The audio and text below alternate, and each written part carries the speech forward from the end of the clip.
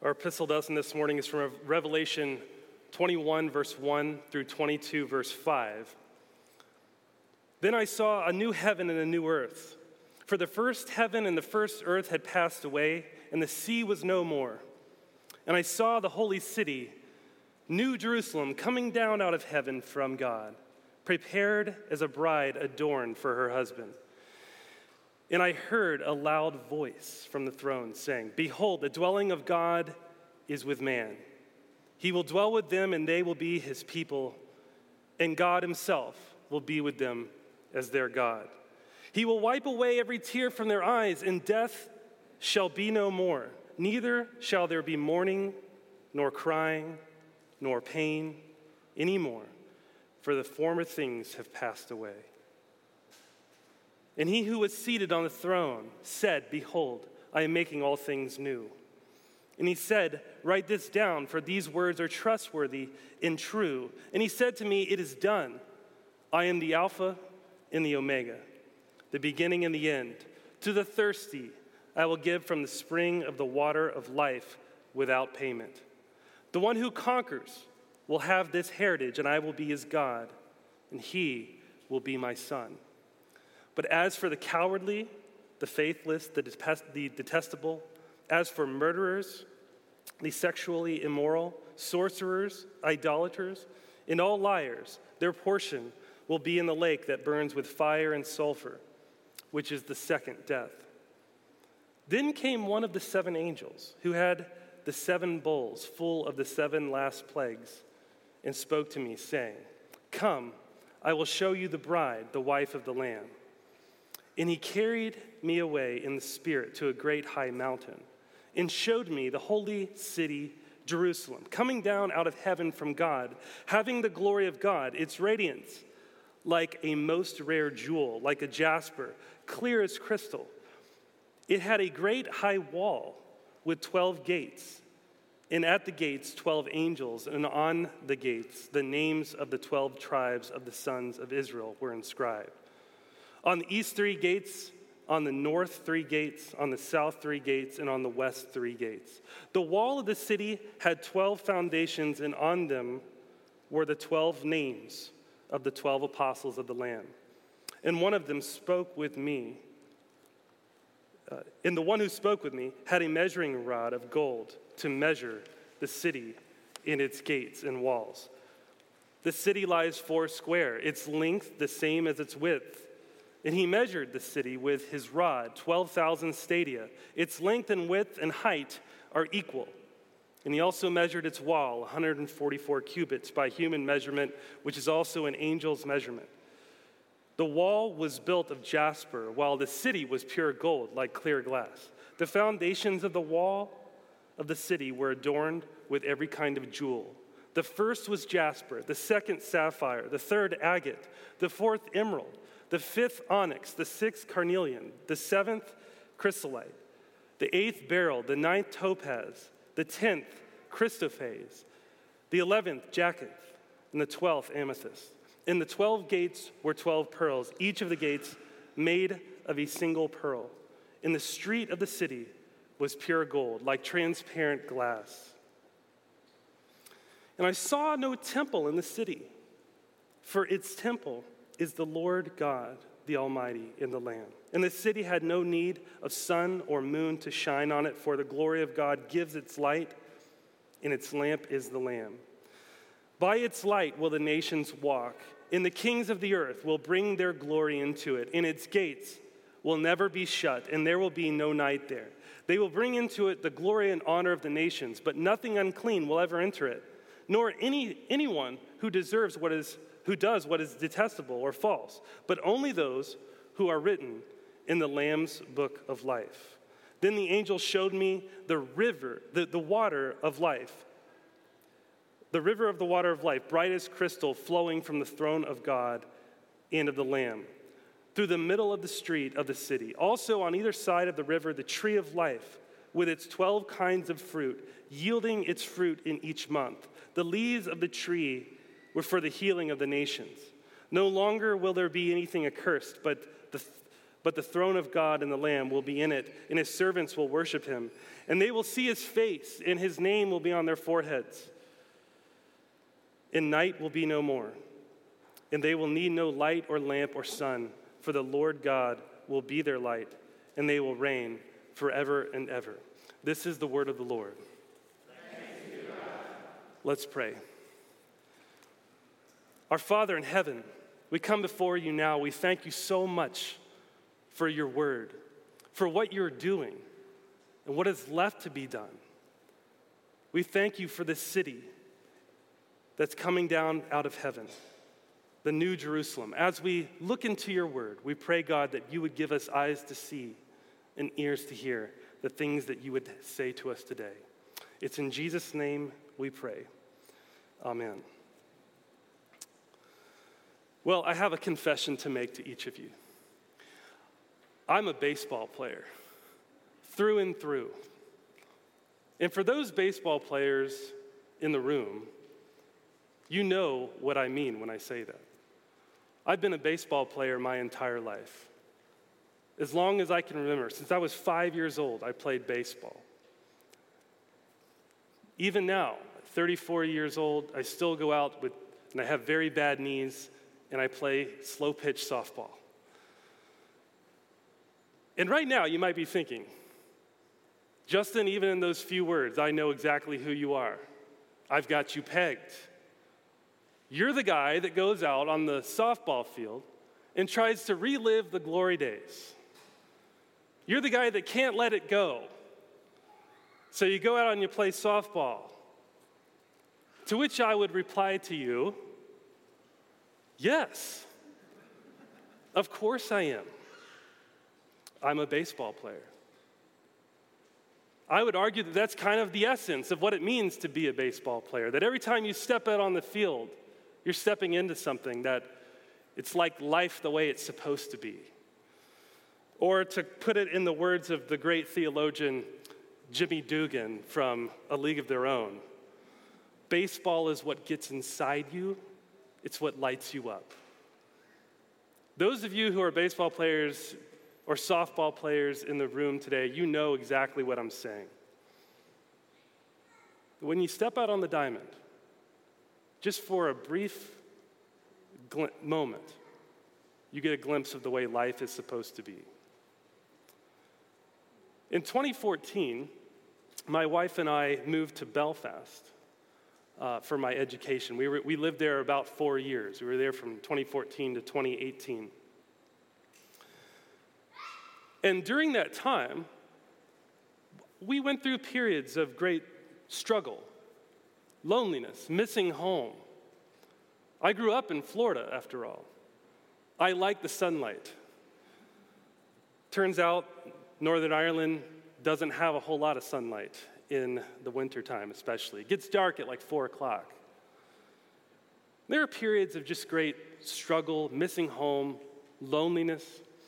And one day, I was delighted to find out at church that a friend of mine had invited me to come play softball in Belfast, Northern Ireland. And I thought, first of all, what? You play softball here? Oh yeah, there's a league. 6 teams. It's not much. We go out to a soccer field, or to them football. And we just put some bases down and we play. There's no fence. And I said, I'm in. So I would go and I would play. And for that hour, whenever we would play our games, I'd feel like I'm at home. Life, the way it's supposed to be. A glimpse into a world. And for us today as the church, as citizens of Zion, living in a foreign land, we feel that. We have moments where we get to see ever so slightly the kingdom of God breaking into the present world, and yet we long for the fulfillment, the fruition, the city that is to come. when we will experience life in all of its fullness. And so at the end of the book of Revelation, and ultimately, the conclusion of all of Scripture, it brings us to this vision, this city of God, this new Jerusalem coming down out of heaven.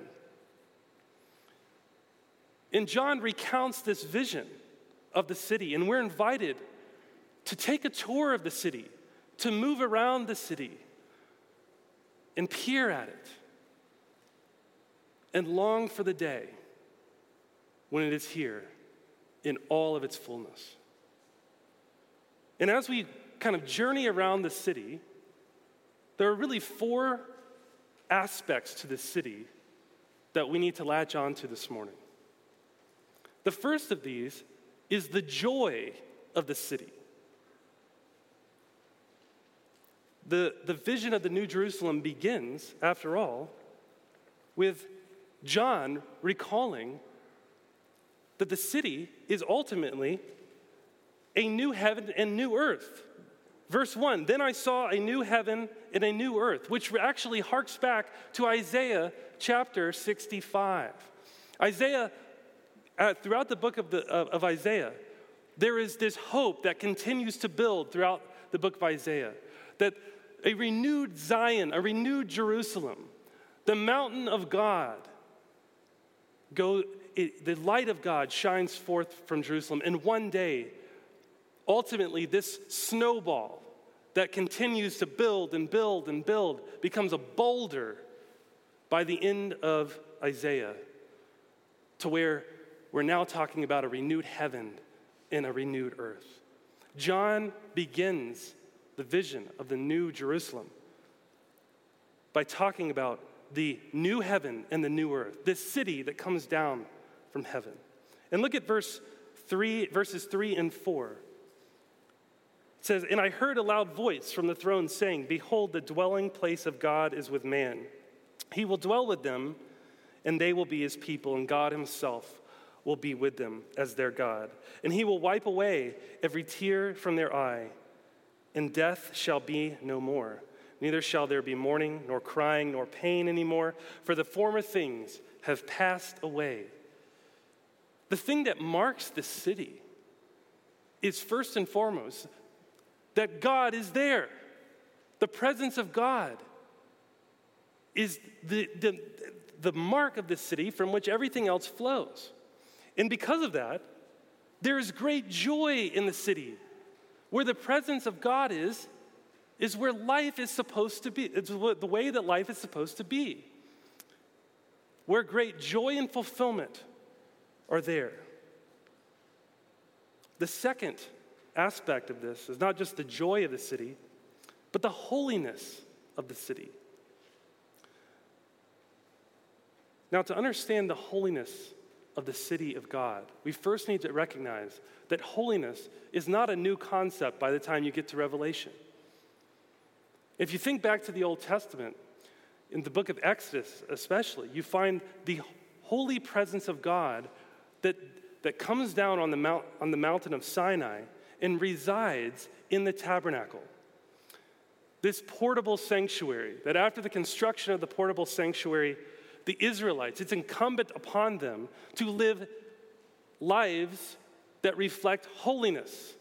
A holy God dwells in their midst. And so they must live in a way that reflects that reality.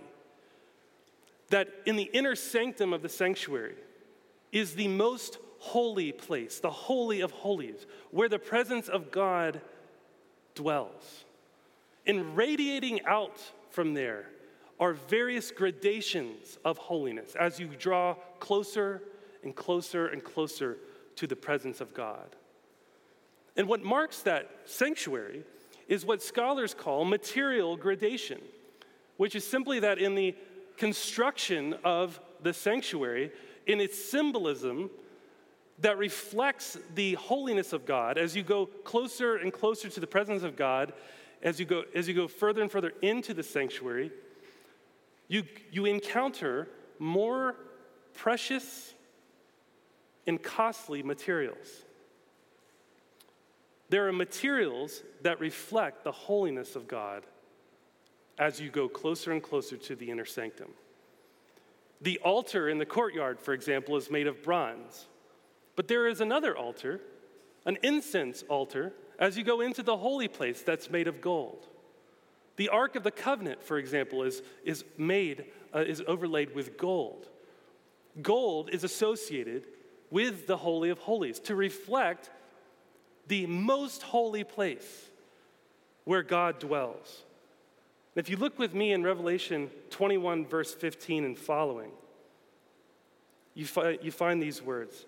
And the one who spoke with me had a measuring rod of gold to measure the city in its gates and walls. The city lies 4 square, and its length the same as its width. And he measured the city with his rod, 12,000 stadia. Its length and its width and height are equal. He also measured its wall, 144 cubits by human measurement, which is also an angel's measurement. It's interesting that John wants us to know not only the dimensions of this gargantuan city, but that he wants us to know it's 4 square, its cubed shape. Why? There's only one other cube in all of the Bible, and that is the Holy of Holies. And so what John seems to be getting at here is that the entire city is holy, like the Holy of Holies. Not only that, the streets are made of gold. The city is associated with gold and precious gems that reflect its holiness. Now, if you were to look at this and say, well, the city, the streets are made of gold, how decadent and how opulent the city, you would be correct. That is exactly right. What more are we to think? Of course it's opulent and decadent. But this points to the holiness of the city, that the entire city is where the dwelling of God is. And this is seen most clearly in Revelation 21, 22, and 23, when John says, I saw no temple in the city, for its temple is the Lord God, the Almighty, and the Lamb. And the city has no need of sun or moon to shine, for the glory of God gives its light, and its lamp is the Lamb. So not only is the city made of gold, John is looking and he's expecting to see a temple, which is exactly what you would expect to see in any city in the ancient world. You would look to the highest part of the city, most likely some mountain in the city where the temple would be built. Ancient cities have temples. And he says, I looked and I saw no temple. What's the point of this? What John is getting at here is that the city has no holy precinct within it because the entirety of the city is holy. There's no temple because the dwelling of God is what marks the entirety of the city. And so the city has gold streets, the city is pure gold, and it is holy. And so in order to enter that city, in order to take part in that city and become a citizen of Zion, holiness is required. But it's not by our own holiness. Christ has accomplished this on our behalf. Christ has made a way for us to be made holy through his finished work, his death, burial, and resurrection. We become citizens of Zion not by our own holiness or righteousness, but because of what Christ has done. And so we look forward to this city that is to come, that's marked by holiness. And so our lives ought to be geared toward holiness, oriented toward holiness. May we be ever growing in holiness, because the city of God is a holy city. And as ambassadors of that city, may we reflect that city to those who see us. The third aspect of this city as we peer around its corners It's not just the joy of the city or the holiness of the city, but also the peace of the city. If you look in verse 24, by its light will the nations walk, and the kings of the earth will bring their glory into it, and its gates will never be shut by day, and there will be no night there. And they will bring into it the glory and honor of the nations. The New Jerusalem looks forward to a time of universal peace, when the kings of the earth bring their glory into it, when the nations live in peace and prosperity. Again, picking up on some of the vision and terminology from Isaiah, the New Jerusalem looks forward to a time of great peace. If you'll recall in Isaiah chapter 2, Isaiah begins his book at the very beginning of the book, toward the beginning of the book, Isaiah 2, looks forward to a time when the mountain of the house of the Lord will be raised above all the mountains, and the law will go forth from Zion. And what happens as a result of that? Universal peace ensues. Nations will take their plowshares, take their swords and beat them into plowshares. They'll take their pruning hooks and beat them into implements of peace. And this is picked up again in Isaiah 11, which kind of connects this vision in Isaiah 2 with the Davidic kingship that's to come. And this passage will be familiar to you because this passage tends to be read at Christmas time quite a bit. Isaiah 11, beginning in verse 6. The wolf shall dwell with the lamb, and the leopard shall lie down with the young goat. And the calf and the lion and the fattened calf together. And a little child shall lead them. The cow and the bear shall graze. Their young shall lie down together, and the lion shall eat straw like the ox. The nursing child shall play over the hole of the cobra. And the weaned child shall put his hand on the adder's den. They shall not hurt or destroy in all my holy mountain, for the earth shall be full of the knowledge of the Lord as the waters cover the seas. This city looks forward to a time when this promise is realized in all of its fullness. When the kings of the earth bring their glory into the city and live in peace and harmony. A peace that is felt so strongly, that radiates so strongly throughout the city and throughout the new created order, that it's even felt in the natural order, that the child shall play over the hole of a cobra, and the weaned child putting their hand on the adder's den. And so our lives as ambassadors of the city of Zion, the New Jerusalem coming down out of heaven, ought to be marked by this peace.